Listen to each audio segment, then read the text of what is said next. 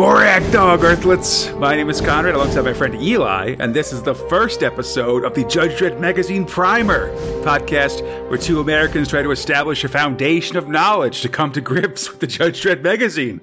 This episode, we're talking about Judge Dredd and his relationships with the people of Mega City 1 and what life is like in that post-scarcity dystopian megalopolis. To that end, we're looking at Dredd stories from all over Dredd's history, and you can find the comics we're covering today in Judge Dredd, The Complete Case Files 3, 6, and 7. So, Eli, welcome back. Oh, man. Happy to be back. Thanks for having me. Oh, absolutely. Definitely. Yeah. I'm glad we're just getting a chance to sort of, I don't know, we're looking at Dredd's adventures, especially from the earlier days of his stories. To get a sense of this thing. I learned a lot just from reading these couple of pages. Oh, excellent. That's great. Yeah, no, there's definitely, like, I think you can get, I've sort of picked some stories I think are fun or have stuck with me that really kind of give you an idea of this world. A lot of them also feature art by one of my favorite Dredd artists, Ron Smith. Yeah. Who's great work. Yeah, does almost all of them. He's got this pen and ink style. It's got a lot of detail in the background and stuff. And yes. he does a lot of really great caricatures as well. Some, like often in the background of stories, just sort of showing up like, oh, like there's somebody, looks very realistic, and it's probably someone he knows or something. The question, chronologically, where does this take place in relation to the previous one I read? Is this before or after that? All of this stuff is well before it. Okay. The comics we were reading came out in 1989, and were sort of set around then, which is sort of, I think, like 2110 and 2111 in Dredd's future, I guess. The earliest of these stories came out in 1979, and the latest came out in maybe 1983. Okay, that's awesome. So it's nice to know where it all lands. Yeah, so these are all very fairly early stuff, especially our first story is very much just sort of Dredd still figuring out what the character is like almost. I feel that. Yeah. So I was talking briefly about Ron Smith. He's the guy who kind of gets the call for a lot of these, like slice of life in Mega City 1 stories. Like just sort of work a day, sometimes he'll destroy parts of Mega City 1. Otherwise, other times he'll just sort of draw what it's like to live in there. Right. He famously worked in a very set schedule, which is that he'd sort of get his commission, like he figured out what he was going to get paid for, like a Dredd strip, for instance. And then he'd break that down into how much he wanted to get paid per hour, per page, basically. And then set a clock. So it's like, all right, like if I want to get paid $20 an hour for this page, then I can only work on it for 2 hours or something. And he just set that clock, and that's how long he'd work on that page, and then move on to the next one. Oh, wow. That's awesome. Yeah, I can tell a lot of detail. All the pages have a certain density to them. Yeah. I could see based on hours, like this much hours in this page, this much is on this one. Even though some of them, I'd be amazed that some of these took the same amount of time. I guess there's always, in every page, there is a very high amount of detail. Definitely some things you probably could have skipped and not drawn, and no one would have been the wiser, but put the effort and put that time in anyway. So, that's awesome. I really appreciate it. I appreciate it because I think with that story, you'd think that mean that sometimes pages would be unfinished or there wouldn't be enough work in it because you'd like hit the clock, like that'd be it. But it often, like you said, means that often these end up being very detailed and having just a lot of random things happening in the background and stuff. We've also got one story by Mike McMahon here, and I think we might get some more of him elsewhere in this primer series. I'm sure listeners here are can't wait to hear your response to all the big Dredd artists, and we should be able to get to most of them in the course of what we're talking about here. There's a bunch of big names that I'm definitely excited for you to get a chance to check out. Nice, I'm excited too. Yeah, should be good. But let's get started with our first story here, which is City Block. City Block, written by, and I should say, pretty much everything is going to be written by John Wagner or John Wagner and Alan Grant, writing under various pseudonyms. John Wagner almost always uses, or up until the late 80s, almost always used a fake name while writing. So most of these are like John Howard, for instance, and I believe everything's lettered by Tom Frame as well. Why did he go through aliases? Was it just keep his work life and his life separate? Part of it, at least partial. Part of it was, or no, sorry. Let me start again. Actually, credits in English comics are actually pretty rare. Like it's something that in the 70s, 2000 AD, like they sort of got slipped in when there was an editor when the usual editor was on vacation, and a sub editor sort of like slipped them in when the substitute editor wasn't looking, basically.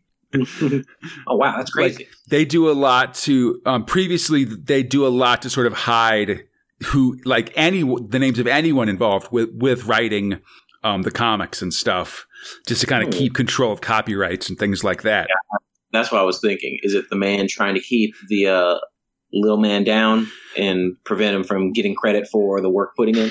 But I could kind of... A fair amount, yeah. But I think Wagner's pseudonyms are also because he was just incredibly prolific. Like... There have been points where he and his writing partner Alan Grant have written like all 5 stories in an issue of 2000 AD for like months, or written large amounts of it, and also other comic magazines as well. And so I feel like there might have been some editorial pressure to also have him use pseudonyms just so it doesn't seem like that. Like it seems like there's a bunch of different people writing as opposed to one person being responsible for all of it, I guess. That's clever. All right. I like that. It's just sort of a lot of back and forth between the publishers and Wagner himself, you know. Nice. That's pretty cool, though. Yeah. No, it's interesting stuff for sure. It's all these little like different, especially these are big differences between American or I guess a lot of other comics and British comics. Like, you're very well educated. I'm waiting for me to ask a question one day, and your answer is, "Oh, I don't know the answer to that." I mean, it's definitely out there. Like I've picked up a lot about the comics themselves, but I get stumped a lot about like jokes and references and stuff like that. Like a lot of I try my best because a lot of times when I feel like when anyone asks a question, I'm trying to be like, "Oh man, what does that mean?" You know. But I don't know. But to start here, I guess so City Block, this City Block story came from Prague's 117 and 118. That's issue 117 and 118 of 2000 AD, right after the end of 2 massive epic stories that sort of both saw Dredd leave Mega City 1 to go on an adventure through the wastelands of the Cursed Earth, and then come back only to fight the tyranny of the evil Chief Judge Cal. But afterwards, there was a move to kind of expand the actual, once Dredd had really cemented himself as a top character in 2000 AD, we're taking some moves to establish the city a little bit more. That's a big part of what's in the 3rd case file of Judge Dredd, I guess. So just it's like part 3. It's like, year 3, let's sort of start talking about what the deal is here. And part of that, or talk about it more specifically, and part of that is the introduction of City Blocks, which we see in this comic. We sort of get an overview of a specific one, the Charlton Heston block in Mega City 1.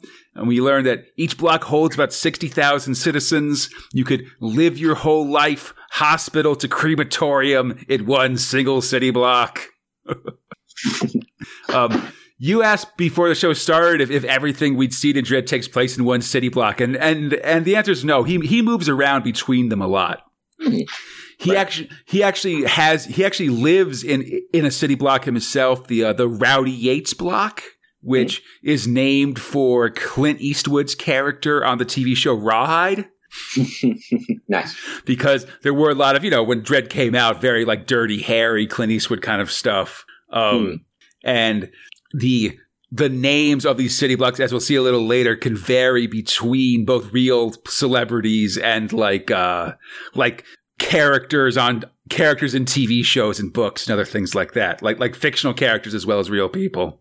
Right. Yeah, no, I've found this particular, even these city block chapters very interesting. It seems like I understand what you were saying about it kind of establishing these things in the lore, kind of explaining how these things all got set up and the crazy things that could happen within city blocks. So yeah, I found it very interesting. But it was things where it's like, oh, there's so much in here.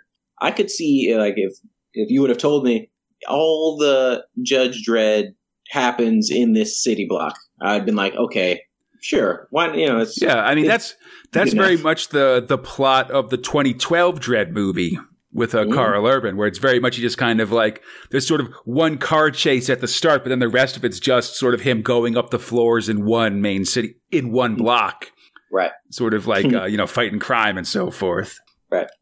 But it's tough. Yeah. Oh, sorry. Go ahead. No, it's just it's a tough job. Hopefully, they get some good benefits. That's all. They get the satisfaction of enforcing the law. But so we see Dredd sort of like spot a guy and like call him out, and the guy runs, and he kind of runs through the whole city block. We kind of go through like a park level with like swing sets and artificial ducks. Right. There's a beach and stuff. It's excellent. Yeah.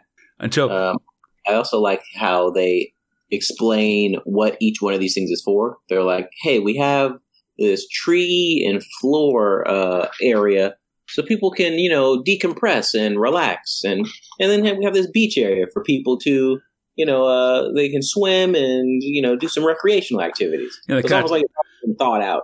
Yeah, and they kind of talk about how it uses like holograms and stuff to try to, and wave machines and things to try to recreate these places. I wonder if it works. I'd love to follow just a character going through these things. And do you feel calmer when you're, go to the beach, or is it like this is all a lie? I mean, as I think we'll see, like everybody's pretty desperate and unhappy in Mega City 1. Oh, that's right. This guy keeps running. He like takes a kid hostage, but Dredd keeps coming after him. He tries to escape in an ambulance, and Dredd finally takes him down. Finally, like rips him out of the ambulance, arrests him. It's all this stuff, and he's like, "Why'd you run? Like, what's going on?" And he's like, "I don't know. I just panicked." And Dredd's just, all I wanted. I was just going to tell you to pick up that candy wrapper you dropped. And so he's going to the cubes for 18 years because of it. All right. What is it? I did love this perp in particular, even if it was just the use of profanity that he decided to use, which was heck. Even taking hostages, he was very polite and cordial with everyone he was involved with. So even after all this, you're still like, oh, poor guy. Like, you gotta take anti-anxiety medicine or something, man. Every time a cop speaks to you, you can't just run off in a sprint. It's true. I have bigger issues going on in your life. Yeah, keep saying, "Oh mercy" as he runs. Oh mercy, Dredd's after me. I gotta go. Right. I was just half expecting him to just pass out and faint halfway through it. But totally made it. Well, almost made it. No, listen, there's no escape from the long arm of Judge Dredd, I guess that's true. Yeah. Seeing what Judge Dredd's going through, yeah, he could have dealt with anything that this litter bug could have. Yeah, no, he's trying to take him alive, But that takes us to the second part of the city block story, which is more about just sort of the folks in Mega City 1. They talk about how, like, only at this point, it seems only 13% of the population has work, but this will drop. And I think in 89 and 90, when we started reading the comics, it's going to be more like 5% or something like that. Otherwise, all the work's done by robots, basically. Did you choose these particular comics to be reviewed at this time, or was there like a time they were selected in? No. Well, I picked these ones, and they're just sort of in chronological order of publication. But got it. I like this one just because it is very like, these are these very slice of life comics, I thought it was very topical, this one, in our current quarantine. Yeah, you're right. Right. I was like, is Conrad trying to drop some knowledge and show me the error of my ways? No. No, I'm just whatever. But it is one of these things, where now everybody's confined. Today everyone's confined to their home and trying to, everyone's desperate to work and get out there and stuff in a similar way. Although we're here for our safety as opposed to robots taking all of our jobs. So we are kind of living in our own city block. If you follow that. A little, possibly. Although I will say that unlike in our reality, in Dredd's world, it is this post-need or post-scarcity dystopia where where the government does provide food and housing for everyone. So the problem is boredom and not having enough money to live, Yeah. Yeah, just in that the first page, these guys taking out the clean robot 131, and are so excited about working. They just want to stop working. They just want to mop up, but the robots took all their stuff. And then I love the guy. The next page, you're going for 6 months. He said, "I don't care. It was worth it. I'll do the same thing when I get out. You'll never stop me working." Right. We see he's got that life. He'll be back on this hall mopping in no time. Exactly. We see a human caretaker could get replaced by a robot one from the Benjamin Spock block. Call me Benji. And this robot does look pretty dapper. That guy will definitely take your job. There's no way the human's going to be able to out job this robot that shows up. He's got well done. Yeah, he's got keys all over him. He's got a big arm that says "out" on it to evict people. It's crazy. Right. I guess he just punches people with that when you're out. I don't know. Yeah. I don't know. Oh no, it's backwards. So no, it wouldn't work to actually stamp it on a door or something in the direction it is. So okay. I think it could be for face punching, which is disturbing, but that's how it goes, Right. We see how things are getting rough. There's we see a lady take at the labor counselor's office, use a can of super mace on him to take his job and take over as a labor counselor. Everyone's desperate for work. You do not want to get hit with super mace. I found that when I read that super mace, I could only imagine how much that must sting. It's the worst kind of mace. All right. I guess the guy was unconscious next, so I guess the pain was just so much. Yeah, just knock him out. Yeah.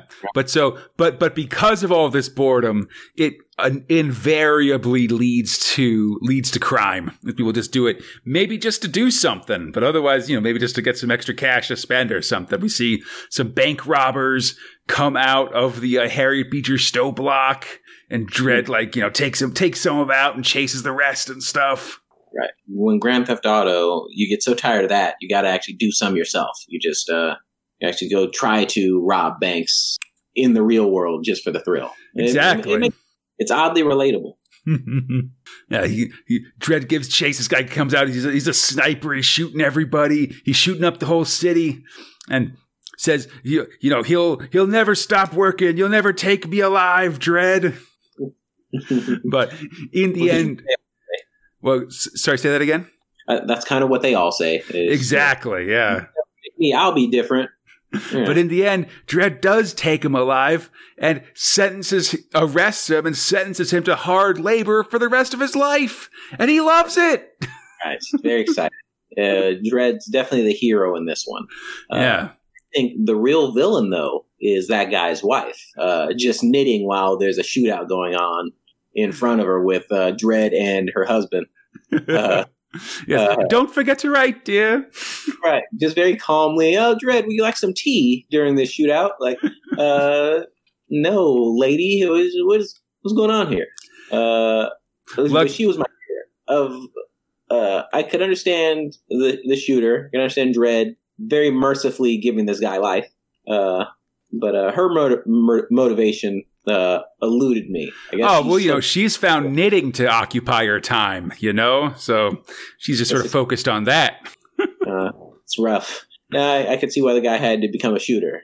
He was like, "Hey, why I got fired today?" And she's like, Yeah. So this knitting thing I'm doing, just it's got no one to talk to. I think, I think he learned the lesson that some people have learned during these quarantines, which is that their relationship works when they're only seeing each other for an hour or two every day at their respective jobs, but maybe doesn't work if you have to be at home with somebody all day. Oh, man. But yeah, I really, these city blocks and especially their celebrity names quickly become a staple of Dredd's world. And just sort of, there's always, and actually see later in this episode, just like, all right, we're going to this block with this name or using them as landmarks and stuff. But like we said, this is also an example of what I call Dredd's or Mega City 1's post-need or post-scarcity dystopia. Everybody's got a place to live. They've got food to eat, but they're crushed by the boredom of the world this creates, to say nothing of the boot of the Justice Department crushing them even more so in this boredom, It sort of creates this powder keg that keeps these judges busy at all times, Yeah. And speaking of ways people live in Mega City 1, our next we go to Sob Story. Again, script about John Wagner is John Howard, art about Ron Smith, lettering about Tom Frame. This is a pretty classic story, but also for a couple reasons, actually. It opens up with the Mopads, which is a whole class of people who live on the endless, never-stopping highways of Mega City 1. In these giant RVs, basically. Right. I understood the RVs. I was confused about this never-ending highway. So are they just perpetually driving? Yeah. Are they going somewhere? Or? No, they're just sort of making their way. Just sort of driving around. Later, we'll see the introduction of giant, super cars that you can actually drive your car onto to be serviced and refueled and stuff. Oh, wow. But I think a lot of them have nuclear batteries and stuff, so they can, just go, nuclear batteries and autopilots and stuff that they just kind of keep going no matter what. Wow. And actually, in an early Judge Dredd, there's a story that ends with, or actually, the first Judge Dredd ends with a criminal being sent to prison, but the prison is like a traffic island in the middle of a superhighway that never ends. Or where the traffic never stops, all the cars going 200 miles an hour, so you can't so you can't escape. That's crazy, man. Yeah, that's also very interesting. Just learning these things about the world are very interesting. Just underpinning all the giant city blocks are also both Mopads and truckers and stuff, just delivering things all over in these giant 10-lane highways where the traffic never really stops and people are and Mopadders are constantly on the move. They can't really park anywhere. So we have cities within these city blocks. We also have these vehicles that are big enough to hold other vehicles. Yeah, as well. I almost feel like you can put a city in one of these vehicles as well. You can it wouldn't be the same as one of the city blocks, but I see one of these. It looks like there's palm trees in it. There's whole houses. You have communities in these vehicles. Yeah, definitely. They get pretty big, and you definitely, just like anything else, live your life in one of these Mopads pretty much. Man, it's crazy. Although you can also see that most of these ones have signs where they're willing to exchange their luxury Mopads for an apartment in a city block, Would they even know the difference? I guess. I feel like the not moving as much would definitely be a big deal. Right. And then they freak out probably because the lack of momentum. They'd be like, ooh, yeah, they got to get their land legs back for sure. That's cool. So almost like they're sailors. I think the analogy of them being at sea almost. Yeah, definitely. That's cool.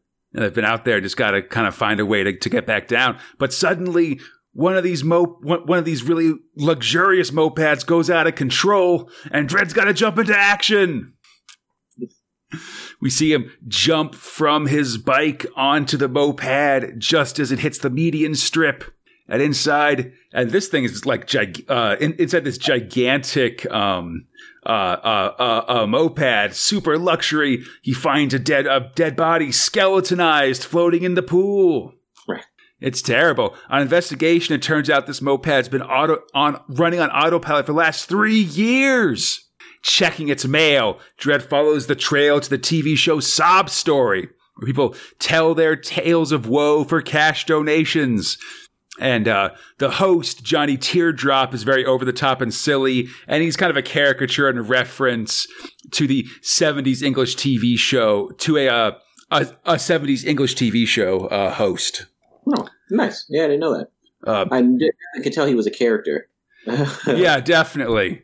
Yeah, Bruce Forsyth is the name of the real life person, and a lot of his of Teardrop's dialogue is a reference to things Forsyth said on his TV shows.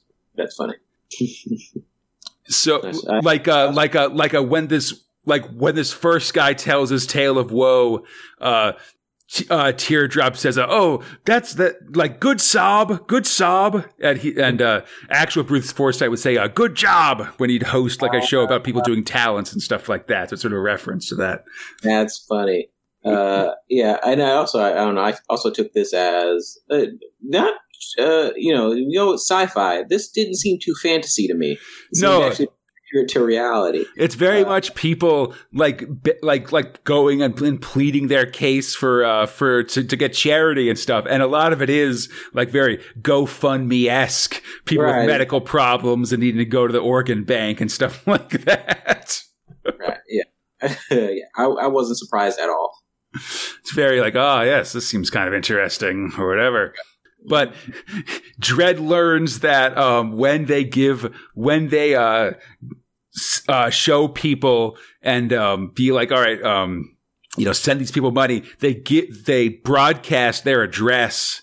So it means that apparently some enterprising thieves have found these folks that have gotten a lot of charity and then killed them and stolen their charity, the charity monies. Oh no. Right. Which means that there could be any number of mobile coffins out there. So to catch them, they bring in Otto Sump, the ugliest man of all time. Oh, it's so sad. Yes. I think he was my favorite character. Otto's great, for sure. Does he ever come back? Oh, yes. Okay, perfect. Yes, absolutely. Yeah, he's the ugliest man of all time, and he's been brought in as a honeypot to get all the money from the Sob Story viewers. We see him talking about how he tried to get face change surgery and it didn't help. He got a job as a rat scarer, but then he got fired because he was scaring the rats too much. All right, what is it? It was the particular his story touched me on it in a deep level.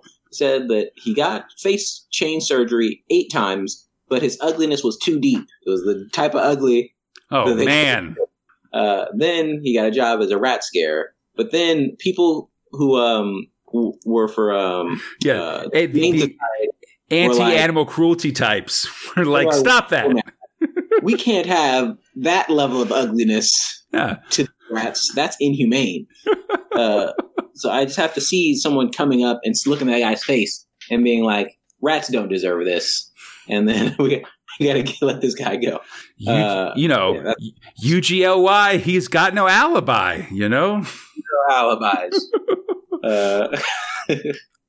So they send him a ton of money. So everybody sends Otto Sump a ton of money. He's rolling in dough.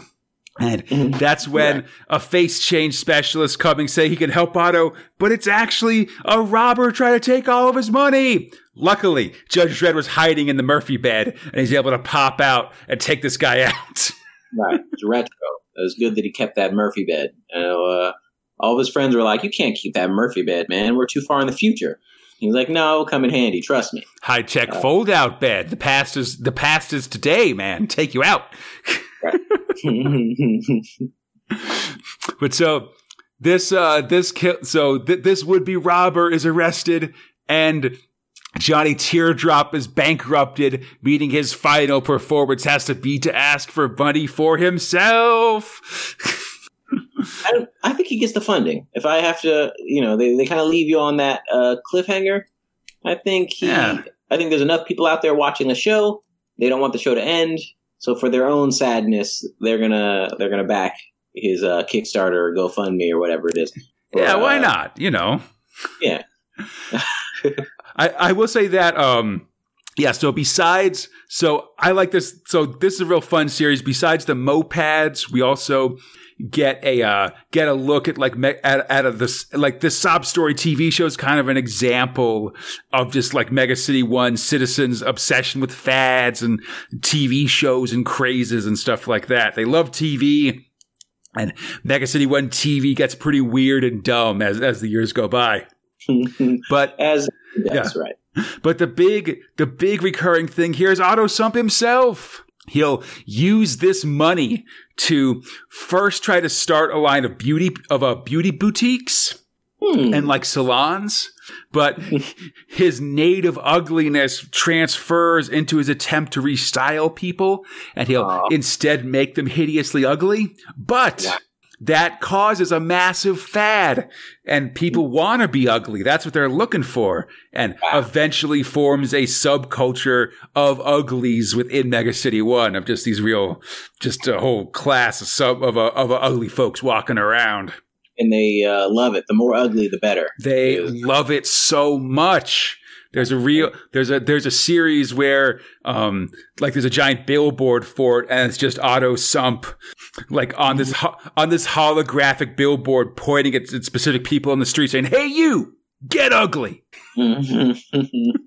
Oh man. And then he's styling. Now he's now he's a tycoon. He's like a real rags to riches inspiring story in Mega City One, you know? So is it one of those the rich get richer type of things? I mean, no. I mean, you saw him before. He was like, you know, he could barely feed himself after he lost his rat scaring job. You know. Yeah, that's true. And then he became an entrepreneur for ugliness. Yeah, he's got that down ugly. He harnessed his natural talents to make a buck. You know. Right. Nice. I like it. Yeah, it's fun. I love Otto Sump. He's one of my favorite Mega City One secondary characters. Now we move on to think a little bit of a downer with Judge Minty. This is my favorite. Oh, yeah, this is a neat one. Absolutely. Script about John Wagner, art about Mike McMahon, letter about Tom Framer, one non-Ron Smith story here. Right. You kind of feel that. The story's different, the art style changes up, but I think it's just I got used to the previous artists. Yeah. No, I mean, it's definitely, this is a Ron Smith heavy primer for sure. Hopefully we'll see some more folks in the future. But this one's a real classic Judge Dredd story, and one of these stories that's just about how the Justice Department in Mega City One works, basically. We definitely have questions at the end of this one. Oh, absolutely. Yeah, sure.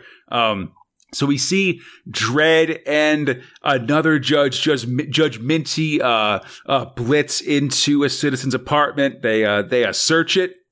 Minty's looking for information on the Kovac mob, and Dredd doesn't care. He just starts going through, looking through this guy's stuff, finds burglary tools, an illegal firearm, even traces of tobacco. And oh no.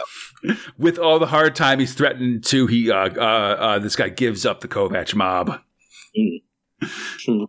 And Dredd's like, "Oh, Minty, you're going tough on these guys, or you're going easy on these guys." And Minty's like, "I know, I'm just getting old. I don't know how that goes." Right. And Dredd's like, "Come on, buddy. Let's get your spirits up and go bust these guys." Right.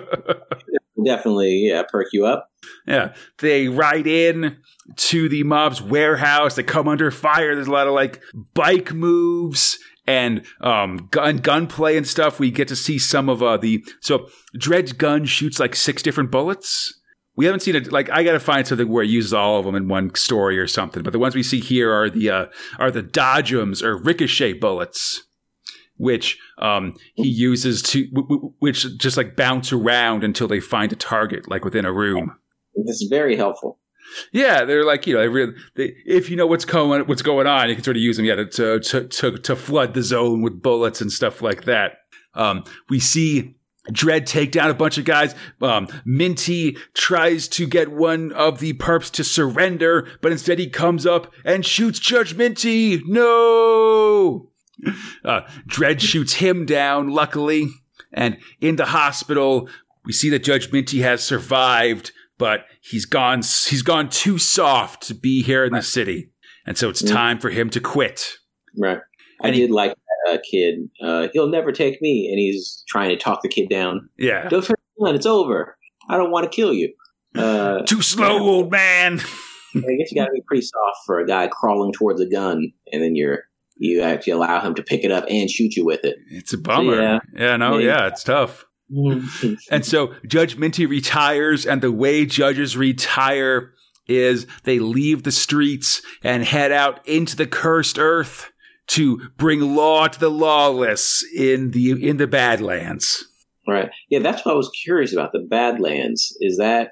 I thought was that a metaphor for him just being executed, or is that a place you can go? Yeah. So Mega City 1, it covers the whole eastern seaboard of the United States, sort of from Florida to like southern Canada, basically. Okay. And it goes maybe like 100 miles inland or so. But beyond that, it's the cursed earth, which is basically the rest of America, which has been scorched by nuclear fire in a big atomic war in like the 2070s. I remember you telling me. Yeah, and it's just home to mutants, and there's like small communities and stuff, but there's also a lot of mutants and killers and weirdos and stuff like that. I see. So you're just in there shooting them down, trying to create order there? Exactly, yeah. Although, generally it is kind of a death sentence. Like, you probably won't make it that long, but that's sort of, I don't know. It's a way to do it, I guess. I guess it's, you're giving up you're sacrificing your life at the attempt of getting some law out there is what it seems like. Yeah, exactly. A drop of order in the sea of chaos. That's exactly it. Yeah. They're trying to do something, and it just means that they don't have to keep like ineffectual older judges around, like, possibly being more trouble than they're worth here in the city. Right. And I found that interesting, though, because he said he was going soft. It wasn't like, oh, you're getting too harsh on these kids. It was like he's actually getting some type of idea of sympathy or empathy for the people he's fighting. So no, a judge can be as hard as you like. It's when they get soft there's a problem. Absolutely. Yeah, I'd love to hear later on that turns out that's just what the Badlands needed. They just needed someone to care and a role model. And now they're maybe picking the pieces up. Something like that. Yeah. We learn a lot about the Long Walk here, which is going to be really important in the magazine. And just general stuff about what happens to a judge when they get older. We also see some judge technology here, including some of the different kinds of bullets that a lawgiver can shoot. And I'd be foolish to not mention that friend of the show, Steve Green, helped make a fan film that's actually about some of Judge Minty's adventures in the Cursed Earth. Oh, wow. It's like 20 minutes long, like this live action film of folks just Judge Minty and the Badlands fighting mutants and stuff. I'll send it to you. It's really great. Yeah, please. Nice. And that takes us back to Ron Smith for The League of Fatties. Oh, yeah. This was my favorite. So we're jumping ahead several years here. This one's from Prug's 273 and 275. So probably about 3 years after the stories we were reading before it came out. Oh, man. So John Wagner and Alan Grant as T.B. Grover writing here. Art about Ron Smith, letter about Tom Frame. So this story takes place in the aftermath of the Apocalypse War, which was this big, war. It says it in the name. Right. But basically, these Russian guys attacked Mega City 1, like the Sov Sits they were called, the Sov cities. They got their own Russian judges and things like that. And they attacked Mega City 1 and basically destroyed the southern half of it, basically. Mm-hmm. Like everything from North Carolina south or so on the map of the United States was all destroyed. And did they explain what weapons were used for this? Was it just nuclear? They dropped bombs, or pretty much nukes? Yeah, okay. I think it was just sort of like a multi-megaton nuclear warheads, or I think some hydrogen bombs and other things like that to destroy. That'll do it. To destroy the city. Then they tried to conquer the northern parts of Mega City 1 with regular soldiers, but also like war robots and things like that as well. Mm. But so because of that war, there's now a massive food shortage in Mega City 1. Oh no. And that's toughest on the League of Fatties, which is a Mega City 1 subculture built around people who've become excessively fat, like 800 pounds or something like that. Massively. Right. And it's now, very proud as well. They're not embarrassed. They're not. Oh no, it's how they define themselves, and now they're pissed. Big people need big meals, Right. Yeah. So they organize into into this group, the League of Fatties, to try to have their gluttony rights allowed in, but leads to obvious backlash. Right. As and even eventually people trying to we should just eat these fatties. Like, listen, cannibalism's fine. And Dredd just being real fast to say, no, get out of here, Right. Right. It might have some disagreements with that way of thinking. Right. Yeah. But I just love these big, all these fatties organizing and stuff. We see one guy show oh, look at all the weight I lost. I'm like a walking skeleton. He just got giant, rolls coming off of him and stuff like that, Crowd being like, for shame. This is unacceptable. Terrible. Right. Oh, no. Right. It's a part of your personality and your pride as a fatty. I mean, that's troubling. Yeah, I suppose. Numbers are going down. It's upsetting. Yeah. One of the league's Dick Porker, chair fatty of the league, gives an inspiring speech. We can either fight or surrender ourselves to the nightmare horrors of skinniness. And they decide to fight for fat. They decide for fat, we fight. Yes. I like this. Soon, it's such a interesting take on that. Because I know, in my experience, I've seen a lot of people obsessed with skinniness. Mm-hmm. So they're totally in the opposite direction. Yeah. Yeah, I really appreciate that. They come rumbling towards supply queues like a massive mobile earthquake, try to, breaking through floors and stuff as they go. It's bad times.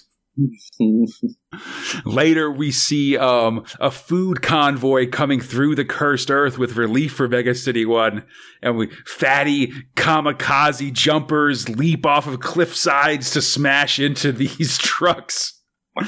And we just generally... Oh, go ahead, sorry. I said, that's dedication. I mean... they deserve to win. I mean, they're putting their bodies on the line for this.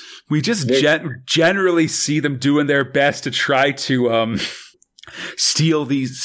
get this food, and many of it just leading directly to at least several of them dying in the process, and just ridiculous, falling from great heights type deaths and stuff. They try to do that seesaw thing where someone jumps onto a plank and sends someone else launching into the air, but the plank just breaks. Excellent. Just good fat jokes. I don't know. As a person of size myself, I appreciate this kind of humor, I guess. In the end, there's just too much mayhem, and they're taking up too many resources. So Dredd and the new Chief Judge Magruder, decided for a plan, and it's to confine all the fatties to the segregation blocks until they get tossed into 4 special blocks just for the fatties. You can't leave unless you weigh less than 300 kilos, which is 661 pounds. Mm-hmm. Yeah, well, it's a solution. Also, it reminds me, you were talking about the uglies earlier. Mm-hmm. I do wonder if there's an origin story for the fatties as well. Because there had to have been the first fatty. Definitely. Not that I've seen. That's something to keep an eye out for. Like, we've definitely seen subsequent fatties become very popular and do stuff. There's one guy ate a ton of food in one setting, like a literal, like 1,000 pounds of food. Another guy weighed 2,000 pounds and became very popular. They called him 2-ton, or maybe 4,000 pounds. They called him 2-ton Tony. Oh, yeah. That math and stuff like that. But yeah, there's not, as far as I know, there isn't an origin story beyond just like, oh yes, like, listen, we've got this food. Like, let's start eating it. You know, why not? But I would like to see like the origin of like the belly wheel, like these skateboards they put under their stomachs to help them get around and stuff. Yeah, definitely. But yeah, that's just sort of like, I don't know. I love this subculture of the fatties, and then, just this world that they find themselves in and stuff. I think it's really funny and just a real, like, I don't know, and interesting, like, slice of life in this weird world of Mega City 1. Right. Yeah. And also, like, even the very last panel, it's sometimes the law may seem harsh. Citizens, but remember, the good of the community must come before the appetite of the individual. That's that pun training. Yeah. Yeah. So they still, it's not about you being fat. It's not about you eating a bunch of stuff. We don't care about that. But hey, we got to keep the law here. There's order. There's laws. So I like that. Them actually being fat isn't the problem. It's we don't care about any of that. It's we got rules and regs up in here. Yeah, you guys are causing a fuss. It's the fuss we don't like, not the not you guys specifically. Right. It's fine. Fun. Definitely. And I'll say also that the blocks they're confined to are all famously fat people. Orson Welles was the movie director who was overweight. Tobias Belch was an overweight character from the Shakespeare play The Twelfth Night. Frank Cannon was a character that the actor William Conrad played on the show Cannon, and he was a big guy. And William Bunter, or W.M. Bunter there, is a fat schoolboy character from early 20th century British humor books. So cool. Sort of extra jokes in here, you know. That's cool. But that takes us to our final story, The Graveyard Shift. Oh, yes. I'm not sure. I think this might have been one of the longest ones I've read. Oh, absolutely. Yeah, this one lasts I think 5 or 6-ish. Yeah, 5, 6, 7, 8, 9, 10, 11. Yeah, it's a 7-prog story, so it's pretty long. It's a mini epic, I'd call it. Oh yeah, yeah, definitely. It definitely has epic. Yeah, it's got all these explosions and stuff. But this is one of my favorite Dredd stories, just because it is trying to be this night in the life of Dredd, like literally. Right. And so you just see all the different crimes and different stuff that Dredd can get up to in a night. Right, yes. Plus, I had a little trouble keeping up with all the things that were happening. It was just one thing after another. Yeah, it's all at a fever pitch of just all these different things coming in at once. Right. And I don't know, I appreciated Dredd kind of rolling with the punches every time. Okay, this is happening. All right, fix that. What's next? Okay, there, over there. I'm on it. And then just, it was crazy. Yeah, definitely. And plus it gives us just a look in on some other supporting characters, like Judges Hershey and Anderson both show up in the course of this one. Right. So the Graveyard Shift starts, and the sun sets on Mega City 1, or the night falls, and it's time for the Graveyard Shift to start. See, Dredd deal with muggings and a citizen running amok in the middle of town. Right. Takes care of both those pretty quickly. Yeah, well, you just got to roll through. He's on a mission. He's got a bunch of other stuff to do. So, Yeah. I appreciated the speed in which he handled everything. Mugging, shoot the knife out of that guy's hand. All right, lock him up. Guy's running amok. Drive by, hit him in the jaw with this thing. All right, drive off. With your handlebar, move along. It's definitely a lot of calling things in. A big thing for Judges in Mega City 1 is they'll sort of, the judges do all the arresting and sentencing and stuff, but I believe there are some civilian counterparts doing other things. So they'll sort of arrest somebody and call in their sentence, and then say like, and then sort of chain them to like posts that are specifically there in the city for judges to handcuff people to. Wow. And then like a catch wagon rolls through and just picks everybody up and takes them to the ISO cubes. Right. And even with that, there's still so much that they miss. Absolutely. Out here that's like, we've been in here for this much time. This is how many crimes have happened. This is how many people have died. And that number just keeps on climbing as it goes on. Yeah, definitely. Yeah, absolutely. Yeah, there's just this like sense of going through. Yeah, we see first. There's we're 51 minutes into the graveyard shift. This is how the first comic ends. There's been 9,000 serious crimes reported so far, and that's a quiet night. Right. Yeah, it's crazy. We see a lot of we do see a lot of city blocks here. Like Dredd sees some folks by the Stratford Johns block, who was an actor famous for a British TV show, and a lot of he calls in he calls it in, and we see a lot of judges responding and stuff. A good mix of all these different lawmen helping out, taking out these perps and stuff. Yeah, what is that? I thought that was interesting. Because we have someone kills a judge with an axe, which is looks like a way to do it. And then they cut to this guy just going to this talk show being like, I'm very lonely. Can someone help me?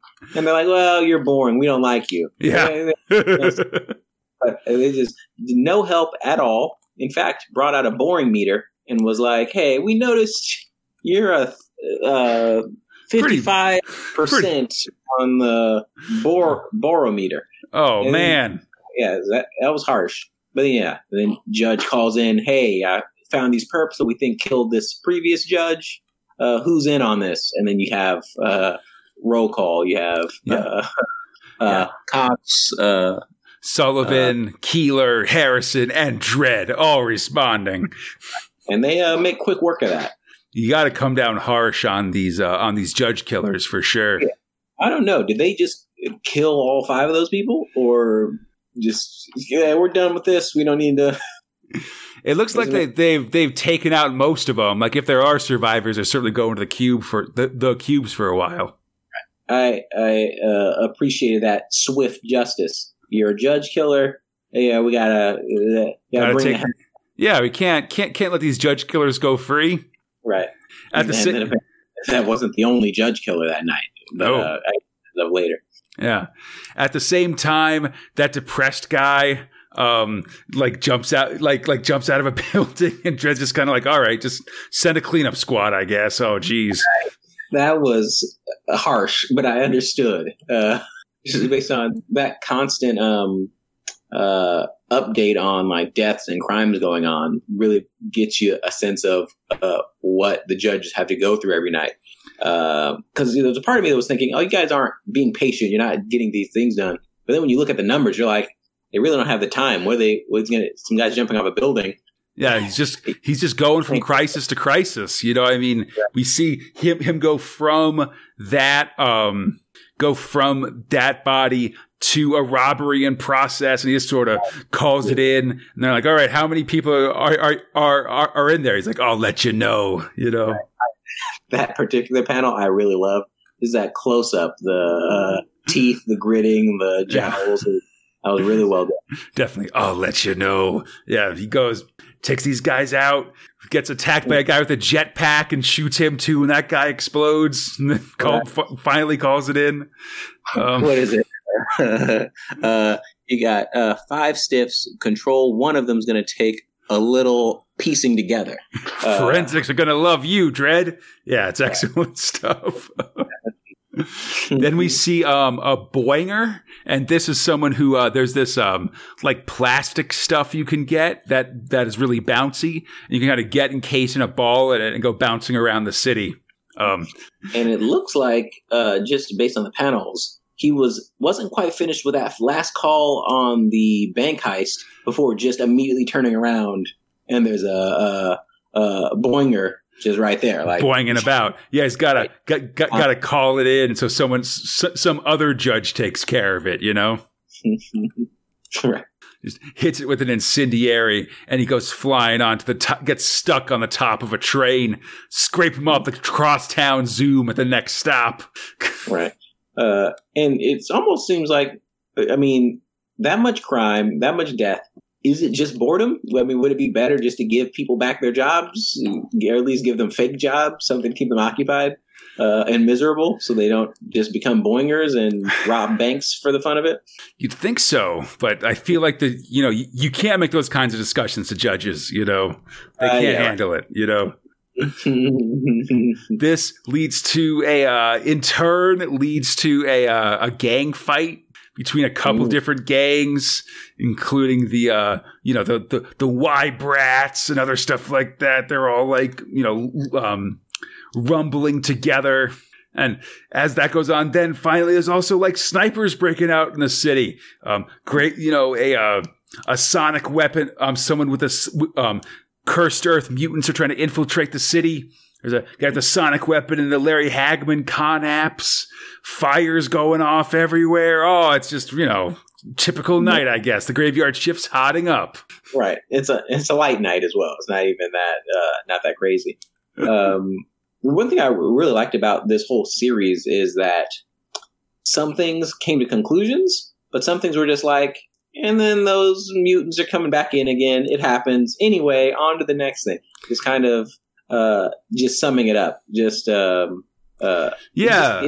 like here's a little thing that's happening that we can't even deal with. We got to move on to the next part of the story, or the next thing that like Dredd's doing, and he's not even involved in this situation. Trying to tread the water of crime, I guess. It was very interesting. Yeah.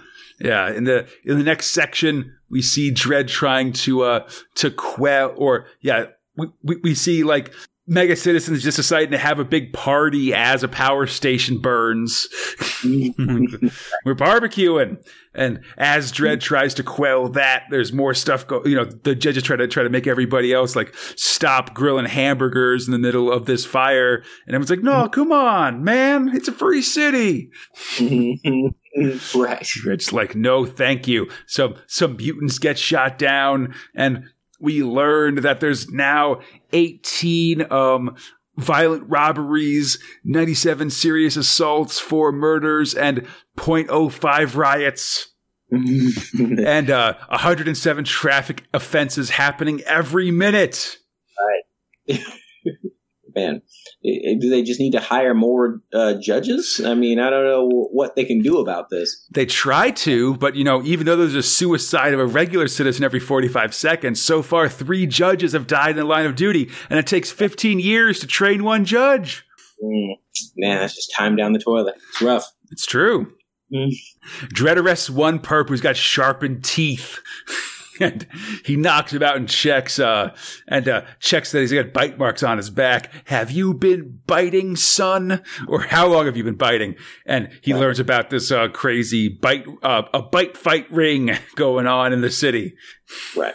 Oh man, yeah. Just thinking about that bite fight ring gave me chills. Yeah, definitely. It leads to Dredd leading a bust on an illegal bite pit. Right. Can you imagine you're in a bike fight and then you go home, you check your wounds, and there's a tooth in your wound? Oh, gosh. Yeah, that's bad. It's hard times, these bite fighters, if they got their hands tied behind their back, they're biting each other up. Dredd goes in to stop it, and the crowd tries to go, and folks try to escape from him, but someone else is waiting at the door. Oh, it's Judge Hershey! And she elbows a bite fighter in the teeth and knocks all of his teeth out with her elbow pad. It's awesome. Right. I thought that was funny because the guy's like, let's go this way. There's only a girl judge there. And I was like, ooh, wrong move. And then, yeah. Just bite on this and elbows him right in the face. Right. Obviously didn't know who you were talking about. That's Judge Hershey right there. Yeah, absolutely. They quickly quell the bite fight, and both Dredd and Hershey assign the junior members of their teams to do the paperwork, and then they both ride out together. We don't have time for paperwork right now. We got more things to deal with tonight. This is really the start of Dredd hating paperwork and making other people do it, you know? Because of that, the two of them are now just sort of at liberty on the city. And so they decide to like just to go to some random apartment block and just do some crime swoops, which is pretty much just like kick in the door and see what illegal stuff they're doing just in case. Meanwhile, across the city, oh geez, the Vincent St. Clair City Defense Force are preparing to invade the Carol Monroe block. And so a lot of these blocks have city defense forces, which are supposed, or city defense, which are supposed to be like a militia inside the block that if there's invaders, they'll help fight them. Right. But I can tell you from when Mega City 1 was actually invaded, these guys were way more hurt than help. And also form a staging ground for just some real massive disasters in Mega City 1. Because it's like, all right, here's a bunch of guys with guns. Like, all right, bad times.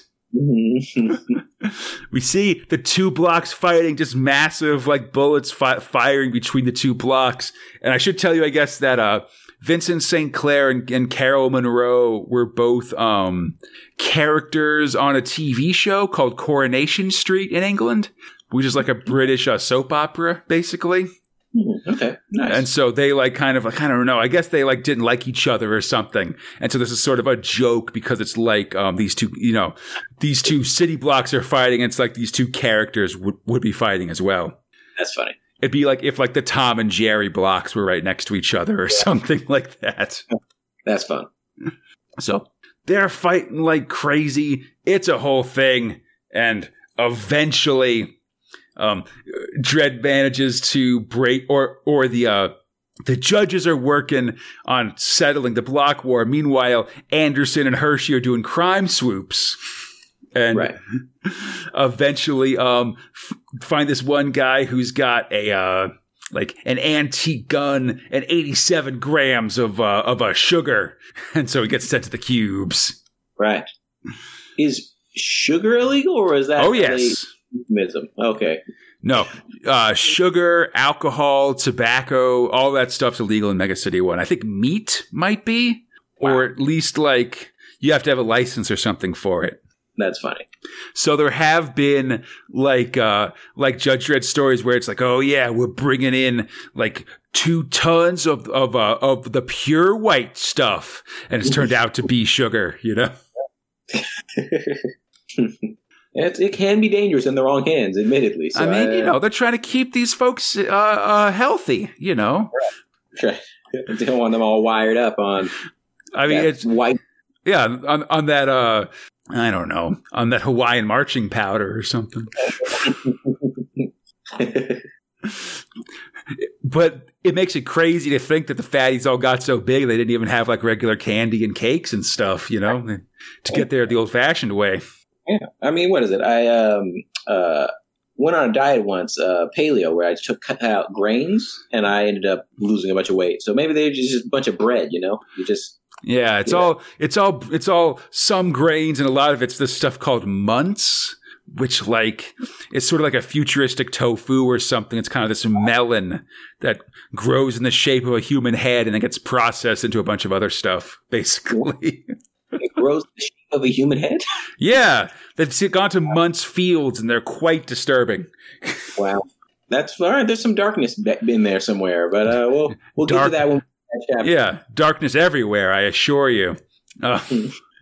So Dredd gets the call about the St. Clair Monroe war and goes to check it out, leaving Hershey behind for the hundreds of people they've arrested in this block, dozens at least. Yes. So he leaves her to process all these guys as he runs off to the block war. Meanwhile, mob blitzers who are like mafia assassins are just shooting up nightclubs. The judges are running off the cursed earth mutants, you know, and the the Carol Monroe blockers are like bringing in like underground explosives to try to win this battle once and for all, as also paraglide assaulters are brought out, and it's all pretty awesome. Right. It's a crazy night. I give a lot of creativity to the creator for all this wackiness going on. Yeah, I think Wagner, Grant, and Smith are really just like, all right, like, what's just like, how much chaos can we get in like a concentrated situation, you know? There's just all these guys flying through the air. The judges are picking them off and stuff. And then finally the bombs go off and one of these blocks just completely falls into a hole. And you just see Dredd looking up with his massive frown. Drock! You know? Yes. What else can you do in that situation? Nothing else, you know? Yeah. Carol Monroe crumbles. Whole plaza starts to go with it. They're falling into the Undercity beneath Mega City 1. The Vincent St. Clair block goes as well. Oh, they've been hoisted on their own petard. Right. It's one of those, what else can happen on my shift? You know, like, I don't know if that's a common occurrence, but I mean, that's just one night in Mega City 1, you know. They arrest a bunch of perps, and then, as you do, someone calls out, "Ah, my baby!" Right. Dredd's gotta climb through a collapsing city block to try to pick up this kid. And then he tosses it to the judges just as he himself starts to fall through the block. Oh no! He falls and just manages to catch himself doing some sweet moves to avoid falling to his death. Oh, it's excellent times. The blocks collapse and stuff. Oh man, yeah, it's real awesome. They finish detonating the blocks because they say it's like unstable, right? Like we can't just let these. We can't let the ruins of these blocks hang around and be a hazard to people. So we're just going to sort of destroy them and level them all. Right. So many dead, much money lost, so much housing removed. And now all the survivors are headed to be questioned for their involvement in the block war. The innocent will be given new homes. However many were involved in the fighting are all going to the cubes for who knows how long. Right. Man. So now Dredd gets called off to the big. Oh, first Dredd gets fixed up. They do some quick medical work on him to fix his arm that he injured. But then he gets located, right? And then he gets called out for his final call of the night because a bag of left hands has been found in Sector 93. So he's got to check it out. There's a real nice cityscape as he does. You can see all these massive overlapping highways and giant buildings. I think you can see that there's the Hall of Justice, the Statue of Liberty, and the Statue of Judgment next to it, which is just a big judge standing next to the Statue of Liberty being like, hey, watch yourself. And it looks taller than the Statue of Liberty as well. Absolutely taller than the Statue of Liberty, yes. And that's a good landmark to keep in mind as we get to the magazine as well. Things are heating up. We see mutants in holding pens, a spaceport crash causing people to causing first responders to come out, and even some sort of a alien nature exhibit has gone crazy. There's just a giant centipede monster eating people all over the city. This takes us to Recyc, where the dead of Mega City 1 are recycled into useful products. And tasty. Yeah, among other things, for sure.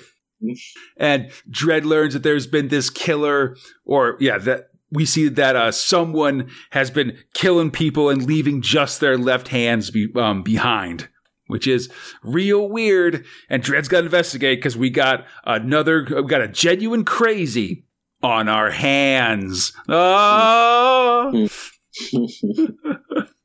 So this leads us to the final part of this story. Oh man, just late at night, 3:15 hours on the graveyard shift. Some dudes just rolling through the city with a disintegration pistol.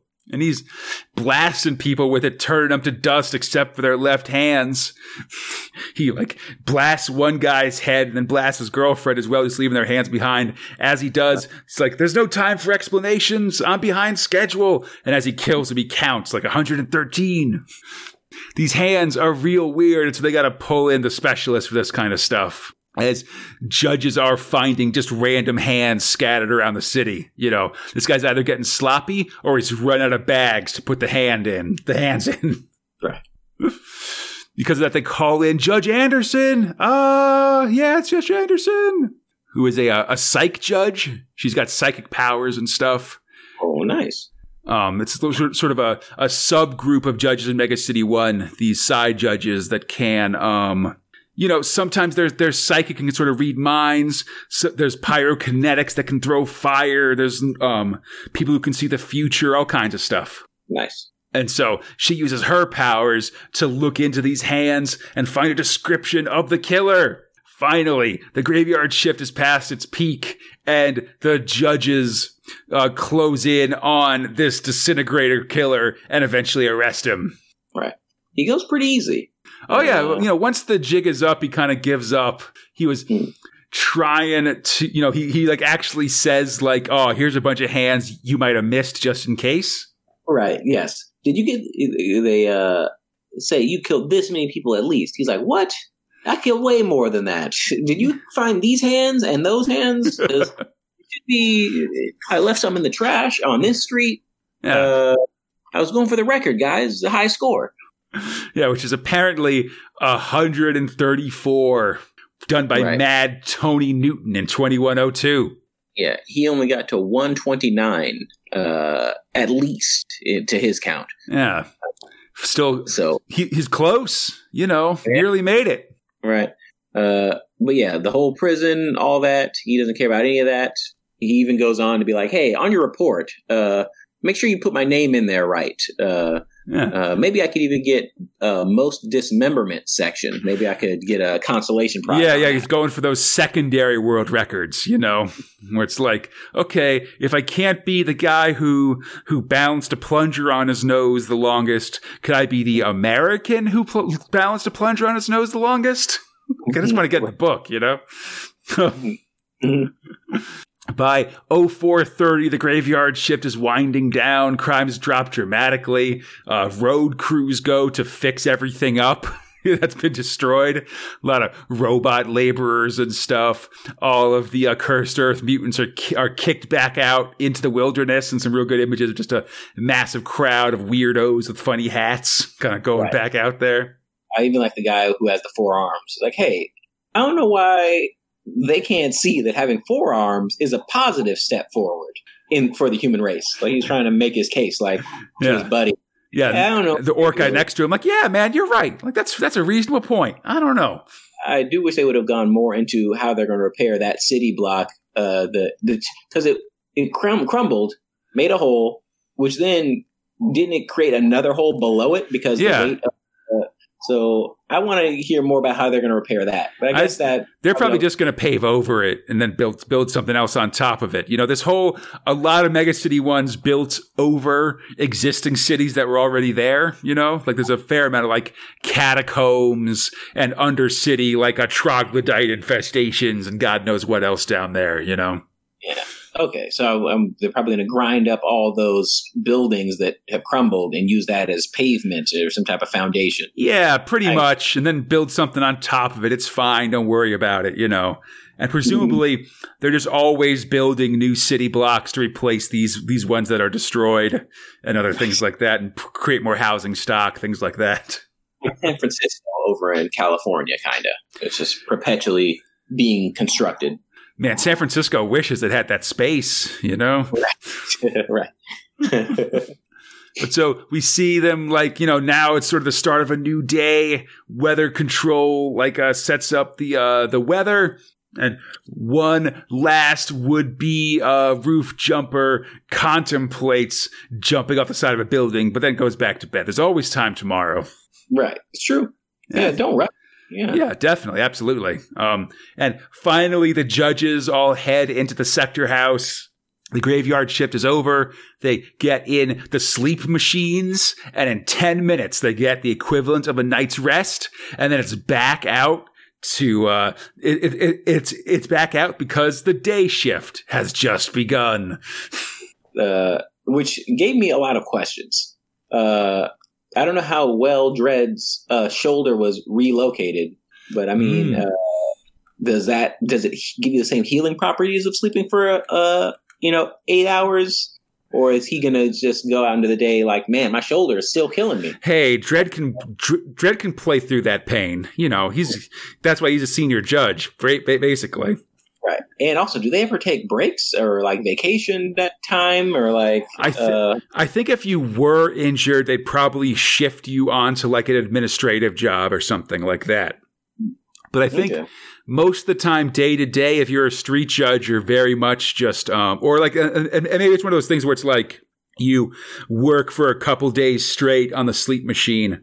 And then maybe you come off for a day or two to like sleep naturally and like finish your paperwork and stuff. But otherwise, you're sort of back out in the street right away, I can see that. That's crazy. It's a tough job. Yeah, man. I guess everyone's dying for a job, so I guess they can't really complain. Well, it's tough to be a judge. You get inducted at age 5, 15 years at the academy, It takes some training, is what I'm trying to say. Awesome. So what do you think? This is different than the special. This is just a bunch of stories sort of from the weekly 2000 AD progs. How'd you like get your feet wet with some more Dredd action, Eli? What do you got any like takeaways or thoughts here? Yeah, no, I really enjoyed it.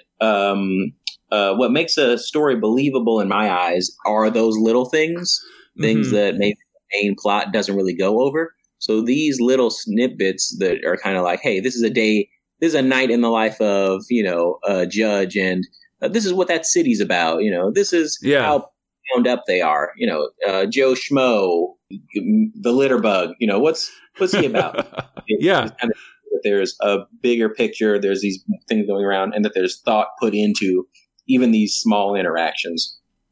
So I really like that. I think it makes it so that when these big crazy things happen, you believe it more and there's more investment into it. Yeah, definitely. Creating a city to destroy that you kind of care about or have a sense of, for sure. Yeah, because the hero's journey going on to the always when the world's in danger or someone's life's on the line. It gets old because there's you don't care about the world. You don't care about that person's life. But, if you told me that, Ugly Guy was being held ransom, I'd be like, oh, we got to save Ugly Guy. I mean, what are we going to do if something happens to him? Absolutely. Yeah. It's interesting. It's important stuff, Yeah. So I always take it as important as some of the, these tiny brushstrokes are as important as those, large brushstrokes or the painted canvases. Nice. Yeah, definitely. I love this little slice of life of Mega City 1 stuff. We'll see some more sort of bigger things as we go by, but I feel like it's important to have this baseline of what it's like to live in Mega City 1 as we go forward. Absolutely. Yeah. Great. Awesome. I hope everybody enjoyed this trek into the history of Judge Dredd. We're going to do a few more of these to prep for the magazine. Until then, you can find Big Meg 1 on iTunes, Stitcher, the Google Play Store, or on our podcast site, bigmeg1.com. Feel free to contact us at spacespinner2000@gmail.com on the 2080 forums, or on our Facebook, Instagram, or Twitter pages. On Twitter, we're at SpaceSpinner2K. For everything else, go up Space Spinner 2000 or Big Meg 1, and you should find us there. And come back next time as we'll learn more about the people and politics of Judge Dredd's world. In this case, a heady mix of democracy and the artist Kenny Hu. Until then, I'm Conrad, they're Eli, and we are the Judge Dredd Magazine Primer. Splunting First Ring!